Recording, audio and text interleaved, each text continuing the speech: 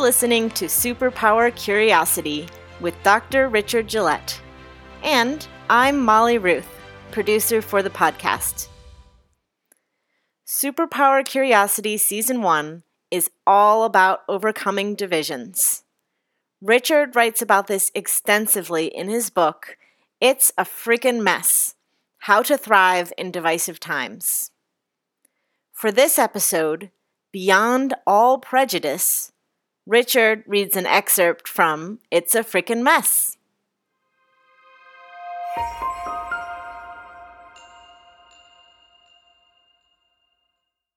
Beyond All Prejudice.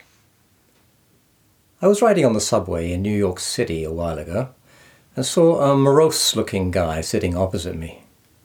I was busy making all kinds of assumptions and judgments about this man when I suddenly thought, hey, wait a minute, what am I doing? I know nothing about this guy or what kind of life he has.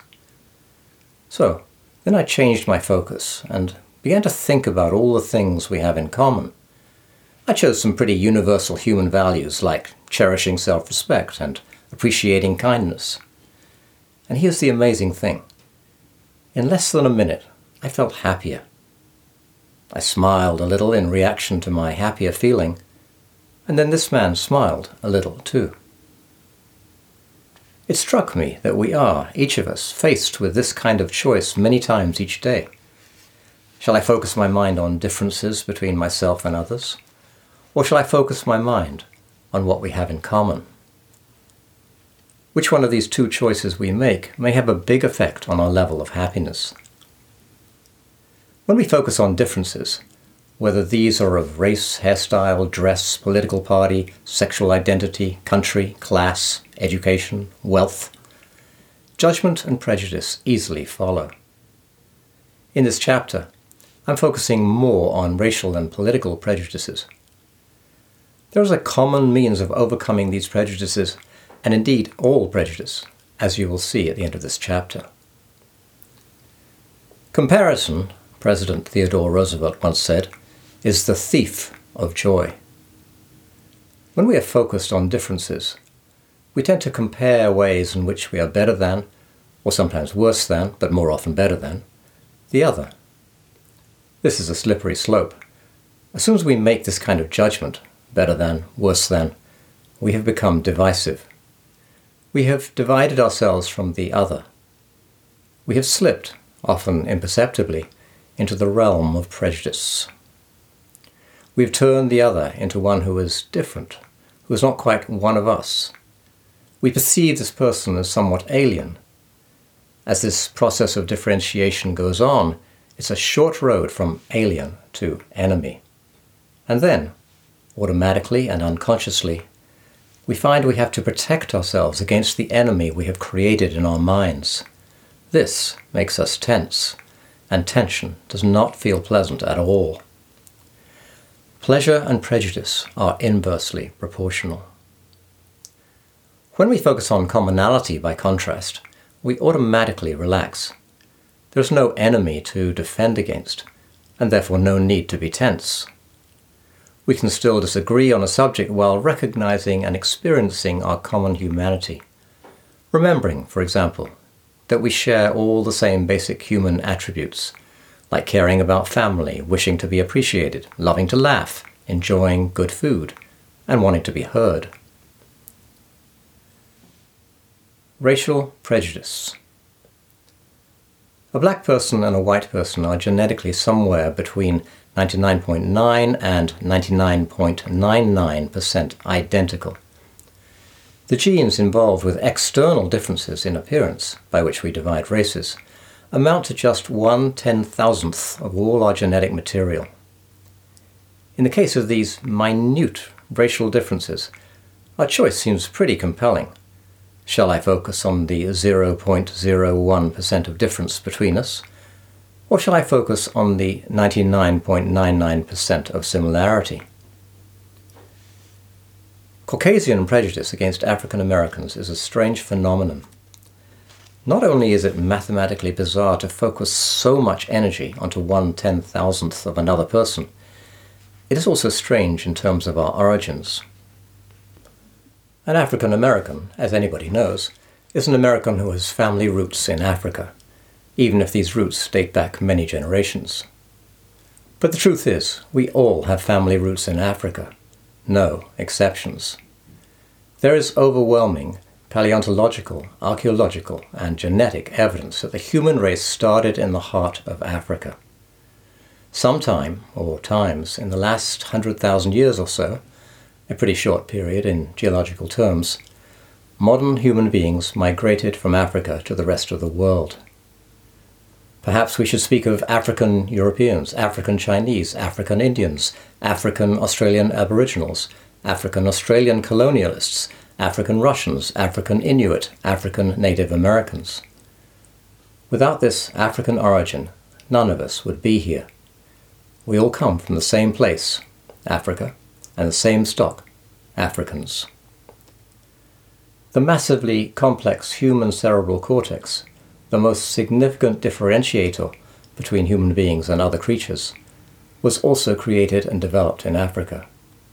Our rational intelligence is an African product. With regard to skin color, some of us are pure African perhaps, while others of us have become more discolored. When human beings migrated from Africa into the north of the northern hemisphere, it became advantageous to lose the natural pigmentation in the skin. In regions with a lot of sunlight, the skin needs pigmentation to protect the body from damage from ultraviolet light. It's our natural sunblock.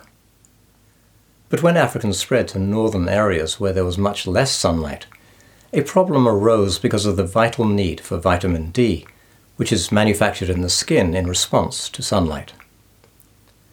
In lower sunlight areas, the skin must be less pigmented to let in extra sunlight for the synthesis of vitamin D. This is probably why human skin, through a series of genetic mutations, began to lose its color in northern climes. Today we can ingest vitamin D through our choice of diet and supplementation, so the old advantage of lighter skin in lower sunlight areas is no longer so relevant. Today, dark skin carries the original advantage of protection against ultraviolet light, which is why dark-skinned people age less visibly and are less prone to skin cancer, whereas light skin carries no known physical advantages. So why then, if prejudice based on skin color is so strangely irrational, does it occur at all? Here are 3 reasons that make some kind of prejudiced thinking, but that does not mean prejudiced action, inevitable in pretty much everyone. 1. Our sense organs are primed to notice contrasts. We tend to notice whatever is different from what we are used to. If there is one red sheep in a field of 100 white sheep, which will you look at? We have an ancient protective mechanism that is geared to seek out differences. Walking in the wild, for example, we see hundreds of plants, yet we notice the one plant in which the branches are moving. Perhaps there is danger lurking in there. The more afraid we are, the more hyper-alert we become to the slightest difference, to anything that is out of the ordinary. As soon as we fear something that is different, we tend to otherize it. Fortunately, though, we human beings also inherit enormous brain capacity, which gives us the power to observe our own reactions and make different choices. 2. We tend to otherize those who are different. Observations of mice and chimpanzees show that these animals are kinder to those considered to be kin. Chimpanzees, for example, may be very considerate of their own group, but vicious to other groups. They may attack members of alien clans, sometimes even killing them.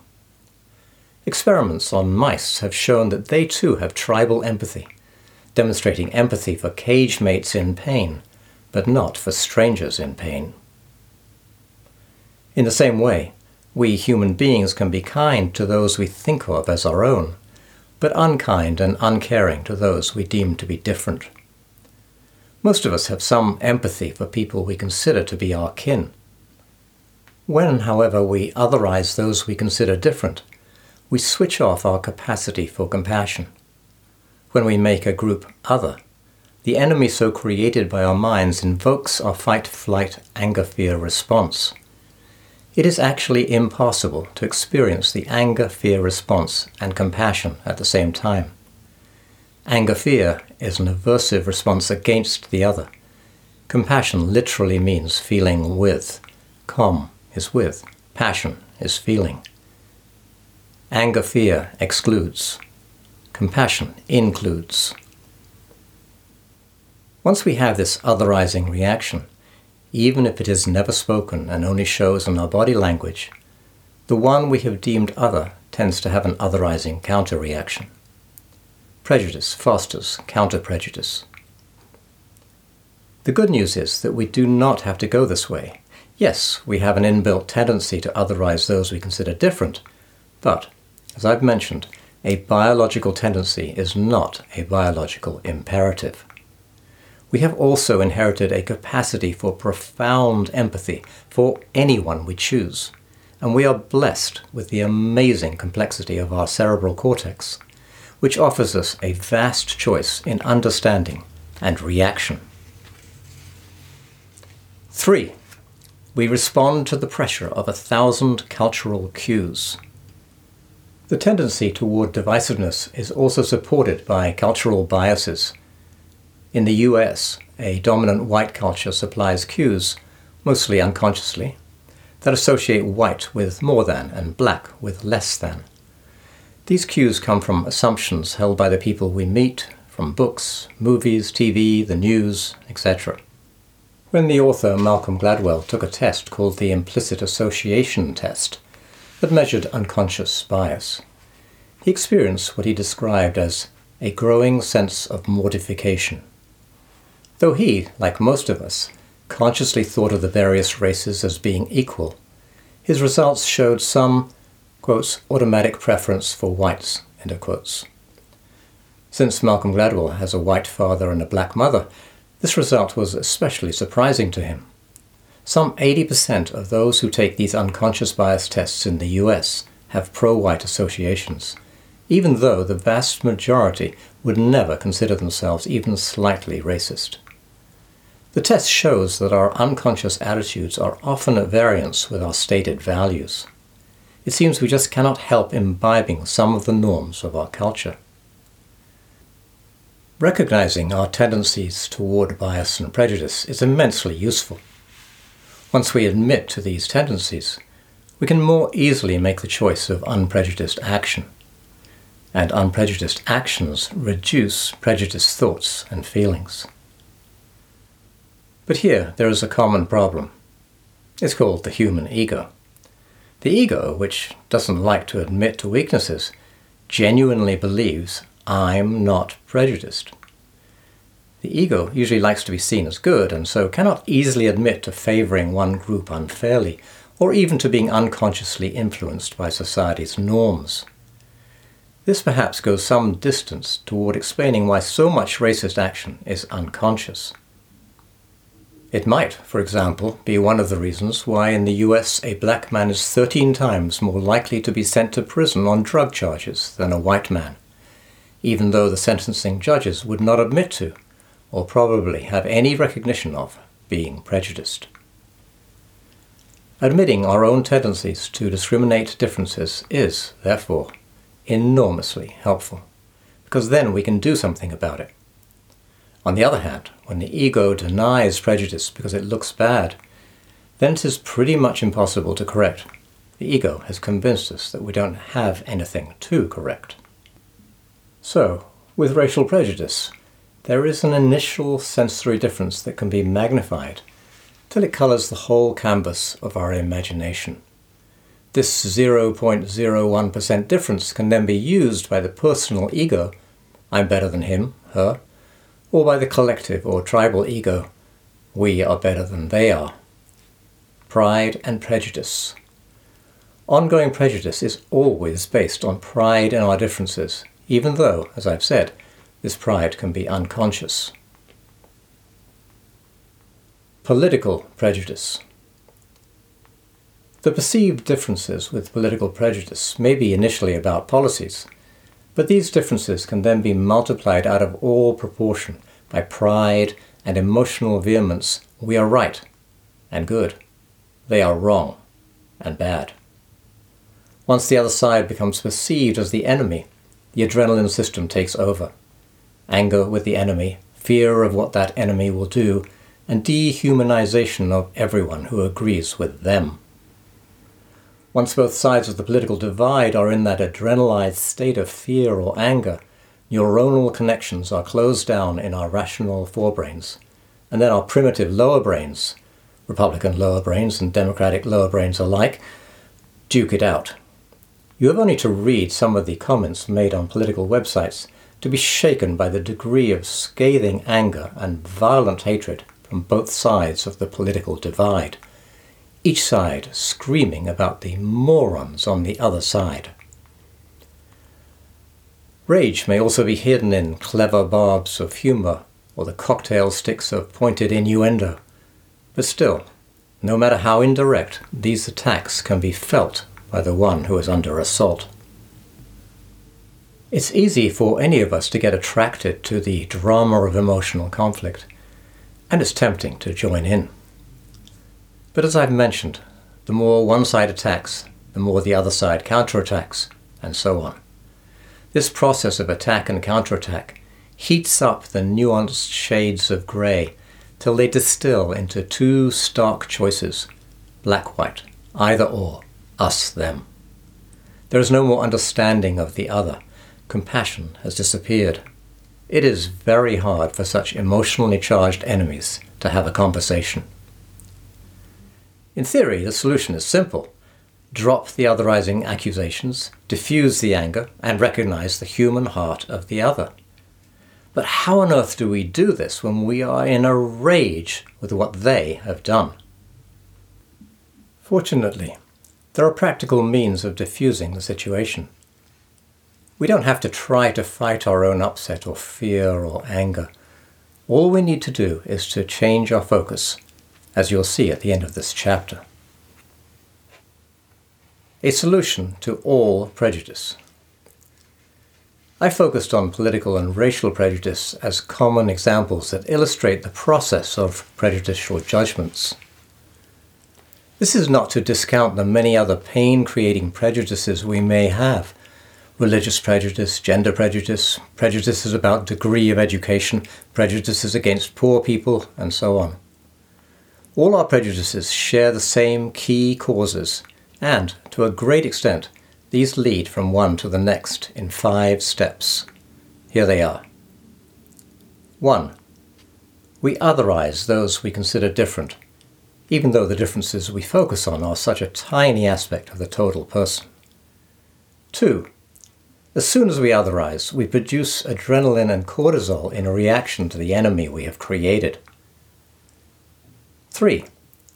Once we are in the adrenalized state of fight-flight, we can no longer feel empathy or compassion. 4. We take pride in our differences, thinking we are better or more special than the other. 5. We often attempt to disguise our pride because it is not socially acceptable. This disguise may be so effective that we are completely unaware of being prejudiced. All our prejudices also share the same key solution. That is, to shift our thinking from concentration on our differences to a focus on our common ground. There are many ways of doing this. One of the most effective, as measured in hundreds of academic studies on prejudice, is to make friends with someone in the other group. In doing this, we naturally shift our focus from being wary about the other to feeling a sense of togetherness. There has been a considerable amount of research done on the neuroscience of prejudice. When two strangers meet, especially if they do not identify with each other, one of the more primitive areas of the brain, the amygdala, lights up. The amygdala is the part of the brain that activates our fight or flight responses. Other researchers have found that the level of cortisol, one of the fight-flight hormones, increases on meeting a person whom we consider different. but that this level quickly goes down once we make human contact with this person by working together on a mutual task. We can also rehumanize other groups through learning about them. A woman with generalized judgments about Muslims told me that she had always been clear in her mind that it was only a tiny minority of Muslims who committed acts of terror, but that she could not shift her prejudice about Muslims in general, even though she knew it to be irrational. Her prejudice shifted when she read a book I've mentioned before, Destiny Disrupted, A History of the World Through Islamic Eyes.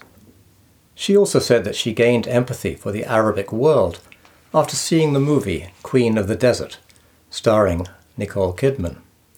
Kidman played the role of Gertrude Bell, an Englishwoman who travelled in the desert with the Bedouin in the early 1900s, and who negotiated with the British on the Bedouins' behalf.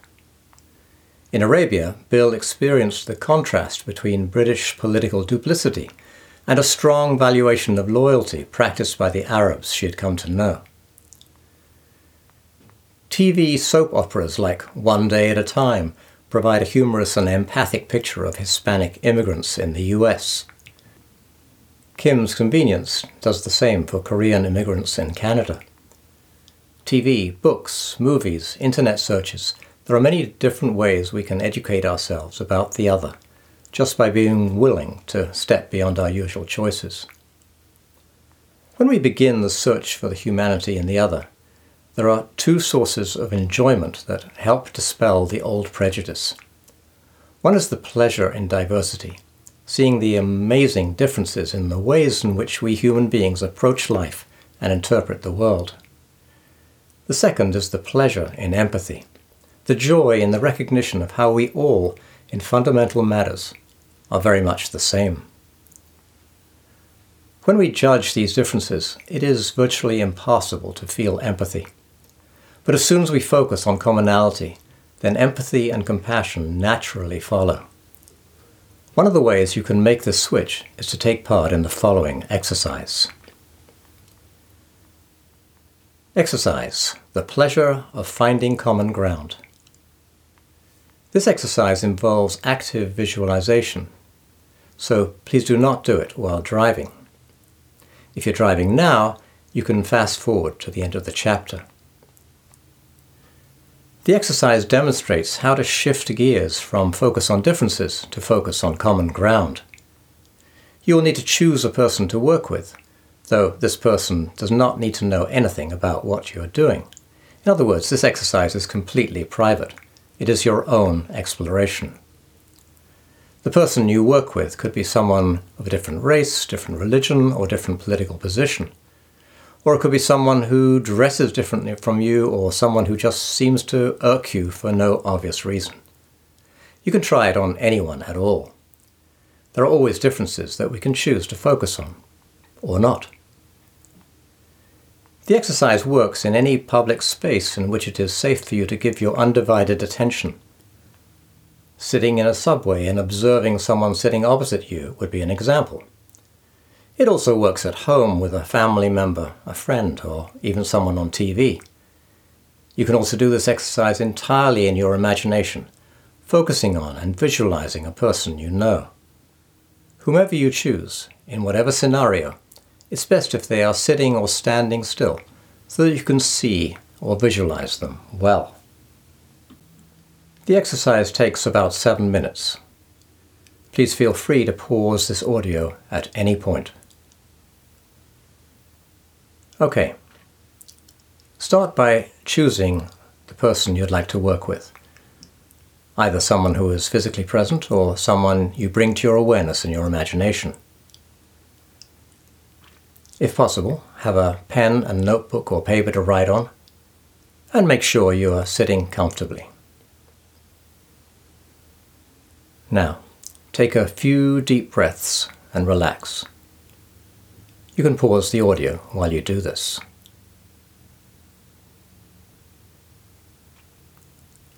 Okay. Start by looking at the person. If the person is physically present, don't stare, of course. You can look away and then look back after a while.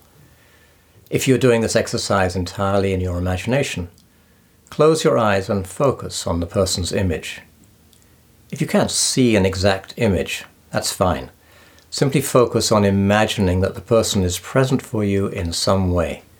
It can be a thought about the person's presence with no clear image at all. This works just as well.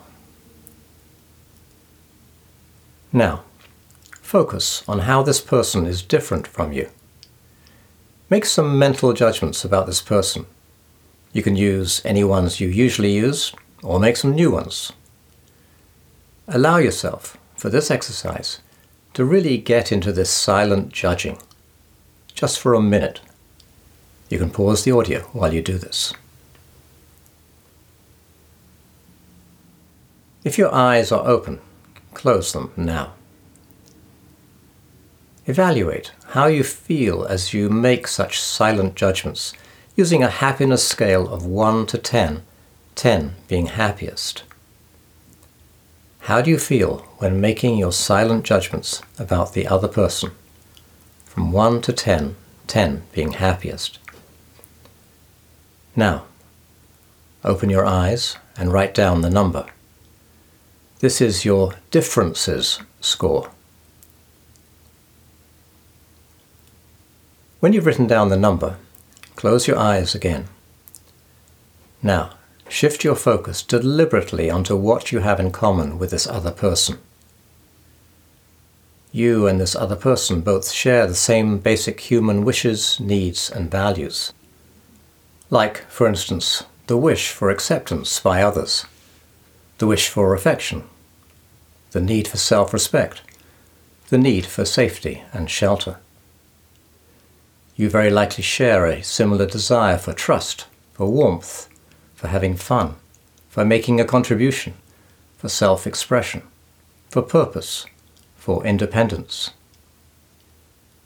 Choose any one or two of such universal human wishes, needs, or values that stand out as important for you. And then imagine that these same human values are just as strong in, just as important to, the person you're thinking about.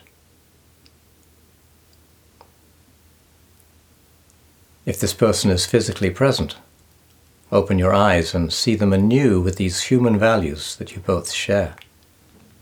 You can pause the audio as you do this. Now, how do you feel on the same happiness scale of 1 to 10, 10 being happiest, when you experience what you have in common with the other person? Write down your score. This is your commonality score. Now compare your two scores, your differences score and your commonality score. Did your level of happiness change? This is the end of the exercise. You can repeat it any time. You can practice it in a subway, a bus, at home. With repetition, it gets easier and easier to experience the pleasure of finding common ground with others. Most people who do this exercise find their commonality score on happiness to be significantly higher than their differences score. If you think about it, it's pretty amazing. The exercise, in addition to showing how prejudice can quickly be overcome, demonstrates how a simple change of mental focus can affect our level of happiness, and that we actually have quite a lot of control over both our thinking and our feeling.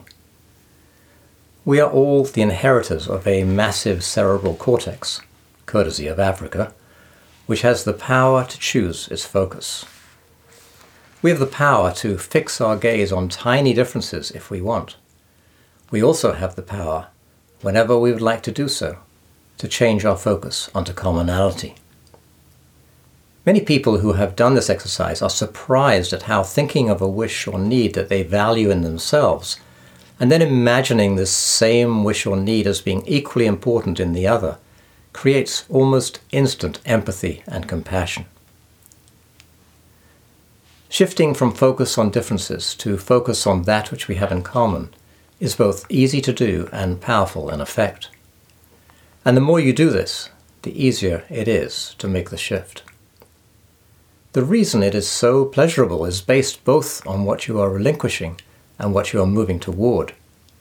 You are relinquishing prejudice or judgment in which you have created an enemy in your mind, an enemy who is inevitably associated with protective tension in your body, and therefore with a feeling of contraction. In moving toward commonality, by contrast, you experience empathy and compassion, and these are relaxed, warm, expanded, and pleasurable feelings.